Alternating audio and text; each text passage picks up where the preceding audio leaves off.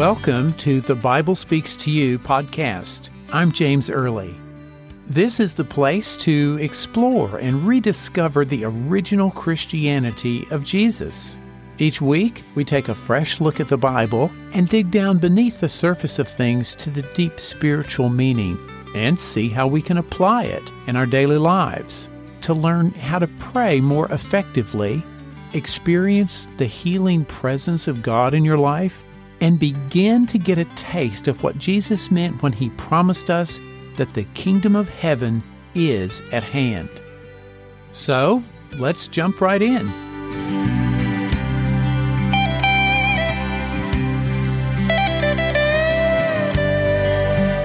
Hey there, and welcome again to the Bible Speaks to You podcast. This is episode number 50. Our topic today is asking God for guidance when you don't know what to do. But before we jump into that, I want to remind you that the 1-year anniversary for the Bible Speaks to You podcast is coming up in just a few weeks. And to help celebrate, I would really appreciate it if you would share with me something that was inspiring or a new idea that you got from the podcast. And let me know how you applied that idea in your life and how it made a difference. You can either send me an email at james@thebiblespeakstoyou.com or go to the website, thebiblespeakstoyou.com, and click on the Contact tab. I plan to share some of these on a future episode, so please let me know where you're from as well. There are listeners to the Bible Speaks to You podcast all over the world, and I think it would be fun to hear what other people have found helpful, and it might be something that would be helpful to you as well. So please take a few minutes and send me an email or go to the Contact tab on the website and let me hear from you. Thanks so much. Now, let's jump into today's topic, asking God for guidance when you don't know what to do. Well, if you're like me, that happens a lot. There are some times when I don't know the answer to a problem. I don't know what decision to make. Either there are 2 or more good choices or 2 or more bad choices, or maybe you don't even know if it's a right or wrong choice. You just don't know. You have to decide on something. And sometimes they're small choices. Sometimes they're life choices like where to go to school, who to get married to, what job to take, what to do for a career, or where to live. Then there are deeper choices like what to make a priority in your life. Sometimes we get pulled away in different directions from what our real purpose is. God has a purpose for each one of us, and sometimes we get distracted from that, and we have to stop and ask God, what do you want me to do next? Today we're going to look at probably one of the biggest examples of this in the Bible that I can think of, when someone had to ask for help. The world that they knew suddenly was not there anymore, and they had no clue what to do next.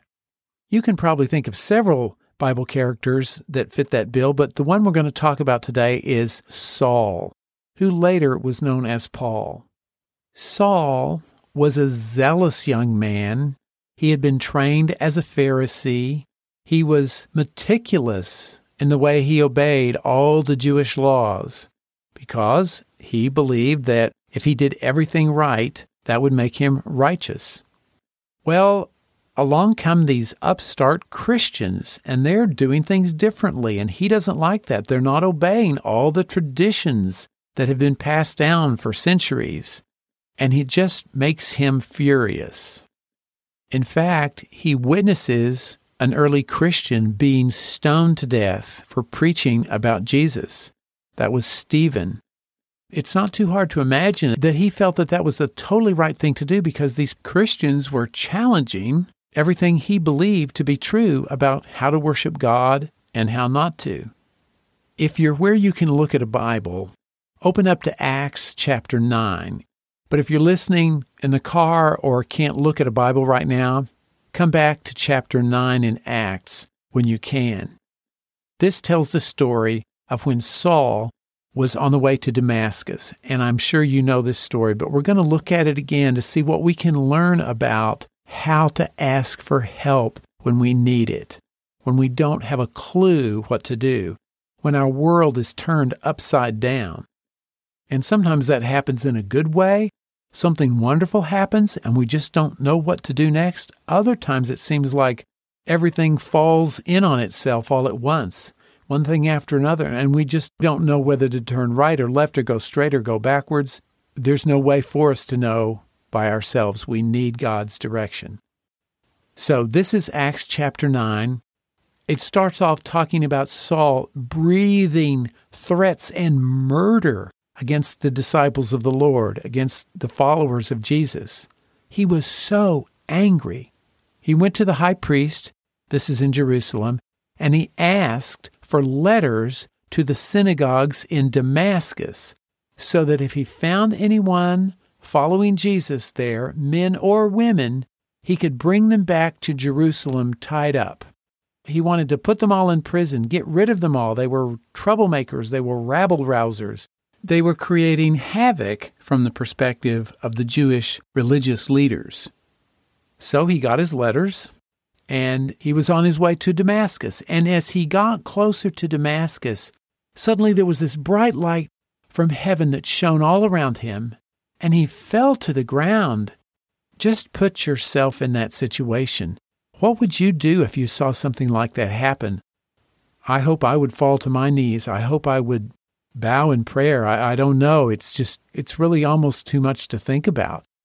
He fell to the ground, and then he heard a voice saying to him, "Saul, Saul, why are you persecuting me?"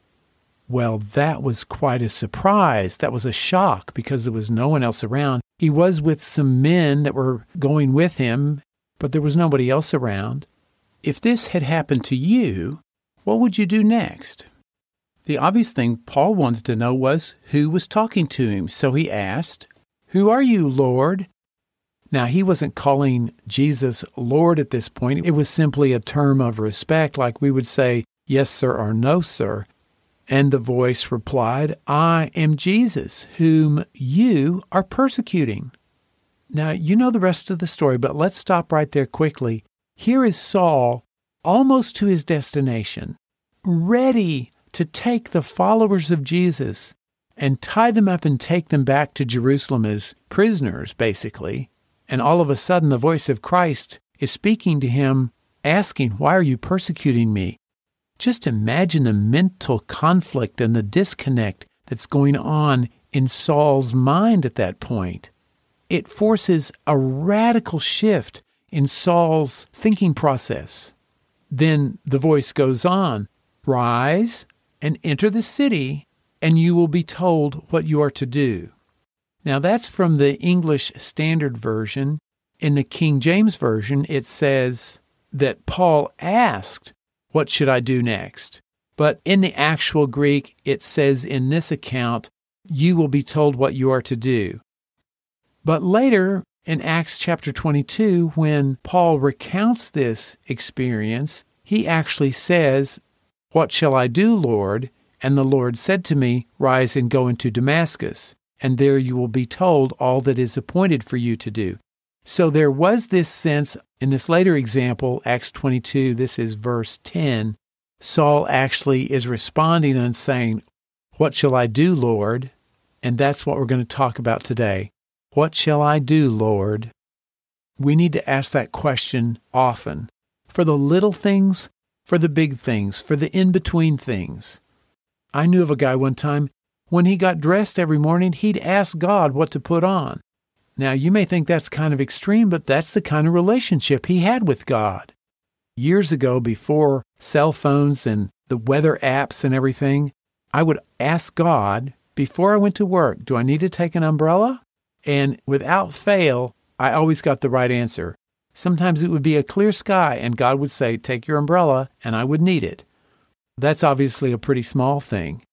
But getting back to Saul on the road to Damascus, I think Saul senses what a momentous event this is, how pivotal it is for him. So when Saul got up, even though his eyes were opened, he could not see anything. He had been blinded by that bright light. And I don't think it was so much a material light as it was a spiritual light. It was just too much for his limited, hateful, wrathful attitude to take in. It literally blinded him. So the people that were with him had to lead him by the hand into Damascus. For 3 days he was in Damascus, and still he couldn't see. And he didn't eat and he didn't drink this whole time. What do you think he was doing in those 3 days? I can only imagine that he was praying earnestly to know what he was supposed to do. Here was a young man full of fervor for God. He was doing what he thought was right, what he had been taught, but with all his heart he wanted to do what was right in the eyes of God. That was his ultimate motive. It may have taken the appearance of get rid of the Christians because he thought they were doing something wrong. But his ultimate motive was he wanted to do what was right because he loved God. We know what happens. In Damascus, there is a disciple of Jesus named Ananias. And the Lord said to him in a vision, Ananias? And he said, Here I am, Lord. And the Lord said to him, Rise and go to the street called Straight, and at the house of Judas look for a man of Tarsus named Saul. For behold, he is praying. Well, see, there we do know that during those 3 days and nights, Saul was praying. And then the Lord continues, saying to Ananias, And he has seen in a vision a man named Ananias come in and lay his hands on him so that he might regain his sight. Here's the Lord telling Ananias what to do. He heard the voice, but he didn't quite understand. And that's okay. If we don't understand something God tells us, we can ask questions. And I think this is really an important point here. This is Acts 9, verse 13. And Ananias answered, Lord, I have heard from many about this man, how much evil he has done to your saints at Jerusalem, and that he has authority from the chief priests to bind all that call on your name. Word had gotten around. They didn't have Facebook or email or instant messaging, but news traveled pretty fast. But then the Lord said to Ananias, Go, for he is a chosen instrument of mine to carry my name before the Gentiles and kings and the children of Israel. And so, of course, Ananias is obedient. He goes, he finds the house of Judas, and he comes in and he lays his hands on Saul and says, Brother Saul, the Lord Jesus, who appeared to you on the road by which you came, has sent me so that you may regain your sight and be filled with the Holy Spirit. God had revealed to Saul in a vision that a man named Ananias would come to him and heal him of his blindness. So when Ananias comes in and does that, and here's a man that would have no idea what had happened to him on the way to Damascus, tells him what happened, and acknowledges that he knows that Jesus appeared to him, what do you think that does to Saul? Things are starting to click really quickly.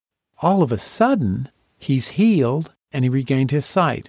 He was baptized and then he ate something and he felt a renewed sense of strength. He was there for some days with the disciples at Damascus. And look what the immediate result was. He started proclaiming in the synagogues, saying that Jesus is the Son of God.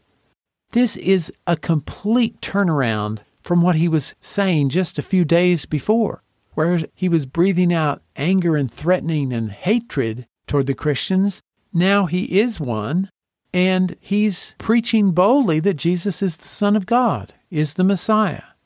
I want to come back to this main topic for today, which is asking God for help when you don't know what to do. When you get to a place where you don't know what to do, that's a moment of humility. It's a moment of realizing you have no clue what to do next. There are too many uncertainties. You've never been in this situation before. Most of us are in recognizable territory for many of the decisions we make, but sometimes we do get in unknown and uncharted territory. Especially in those times, we need to say, God, what do you want me to do? Show me where to go. Show me what directions to take. Show me who I need to talk to. Let me know. Give me a sign. It's perfectly acceptable to ask God for a sign. The Bible has lots of stories where God gave someone a sign so that they would know what to do. I'm thinking specifically right now of Gideon. Gideon said to God, if you really want me to believe that I'm the one that you've picked to do all these great things to save Israel, then I'm going to put a fleece of wool on the threshing floor. And in the morning, if there's dew on the fleece and it's dry on the ground, then I'll know that that's a sign that you want me to do these things. And that's exactly what happens the next morning. Well, Gideon's not 100% convinced. He wants to be sure. And he says, don't get angry with me, God, but let me ask one more thing, please. This time I'm going to put the fleece out again, and if the fleece is dry and the ground around it is wet with dew, then I will know that you have chosen me for this purpose. And that's exactly what happened. And let me tell you, Gideon was on board. He knew without a doubt that God had chosen him to save Israel. What would have happened if Gideon hadn't had that reassurance from God? He would not have acted with as much confidence and boldness, but he knew exactly what God wanted him to do. And then later God tells him exactly how to let all the people go home who are afraid. He takes them down to the water to see how they drink, to see who's really alert. God tells him exactly how to choose the 300 men who will help him defeat the enemy army. And then he tells him what to do each step of the way, and Gideon listens. And that's an important clue for us. When we need a sign from God, when we need reassurance, keep asking for it until you are sure about what God is asking you to do. Ask Him how to do it, when to do it, where to do it. Whatever you need to know, God will give you those answers. And it's okay to ask. It's a sign of humility. When we ask God for direction, we're putting our opinions out of the way, and we are asking God what to do. If you ever need a sign from heaven, you can ask God. And if you're not sure, don't be embarrassed. Ask again. God wants you to be absolutely certain with a sense of purpose that He's giving you. If there's doubt, ask for guidance. Ask for a sign. Whatever it is, say, God, whatever I need to know, show me. There are lots of ways to pray about this. But it takes a lot of humility, and that's probably the biggest lesson here. We need to trust less in our own ability, in our own intellect, our own intelligence, our own perception of the facts, of the data, of the situation. We need to set all that aside and ask God what He wants us to do. And He will let you know in one way or another. It could be something someone says to you, a phrase you read somewhere, a Bible verse that you open up to, or it could be that still small voice of God speaking directly to you. God communicates in lots of different ways, but we need to turn to Him for help as long as we think we can figure it out. Because, hey, God did make us smart. He gave us the ability to reason through situations and circumstances, and He gave us wisdom and discernment. But the ultimate wisdom is to ask God what He wants us to do. Because you can never know for sure what is going to happen after you make a choice. I've heard of people, when they had 2 jobs to choose between, one of them on paper seemed so much better. But the more they prayed about it, they took the job that didn't seem as important. But right after they took the job, that propelled them into another position or another aspect of the work that was much more fulfilling than the other job that looked so great would have. And there was no way that they could have known that was going to happen. There are several Bible verses I'd love to share with you when you're praying about this kind of thing. One of my favorites is from James chapter 1, verses 5 and 6. If any of you lacks wisdom, let him ask God, who gives generously to all without reproach, and it will be given him. But let him ask in faith with no doubting, for the one who doubts is like a wave of the sea that is driven and tossed by the wind. So keep asking until God removes all the doubt, until you are sure what God's answer is. Probably one of the most well-loved passages in the Bible is from Proverbs 3, verses 5 and 6. Trust in the Lord with all your heart. That means you're not trusting in anything else. There's nothing left in your heart to trust in but God. You're not trusting in yourself, how smart or strong you are. You're not trusting in other people. You're not trusting in your position at work.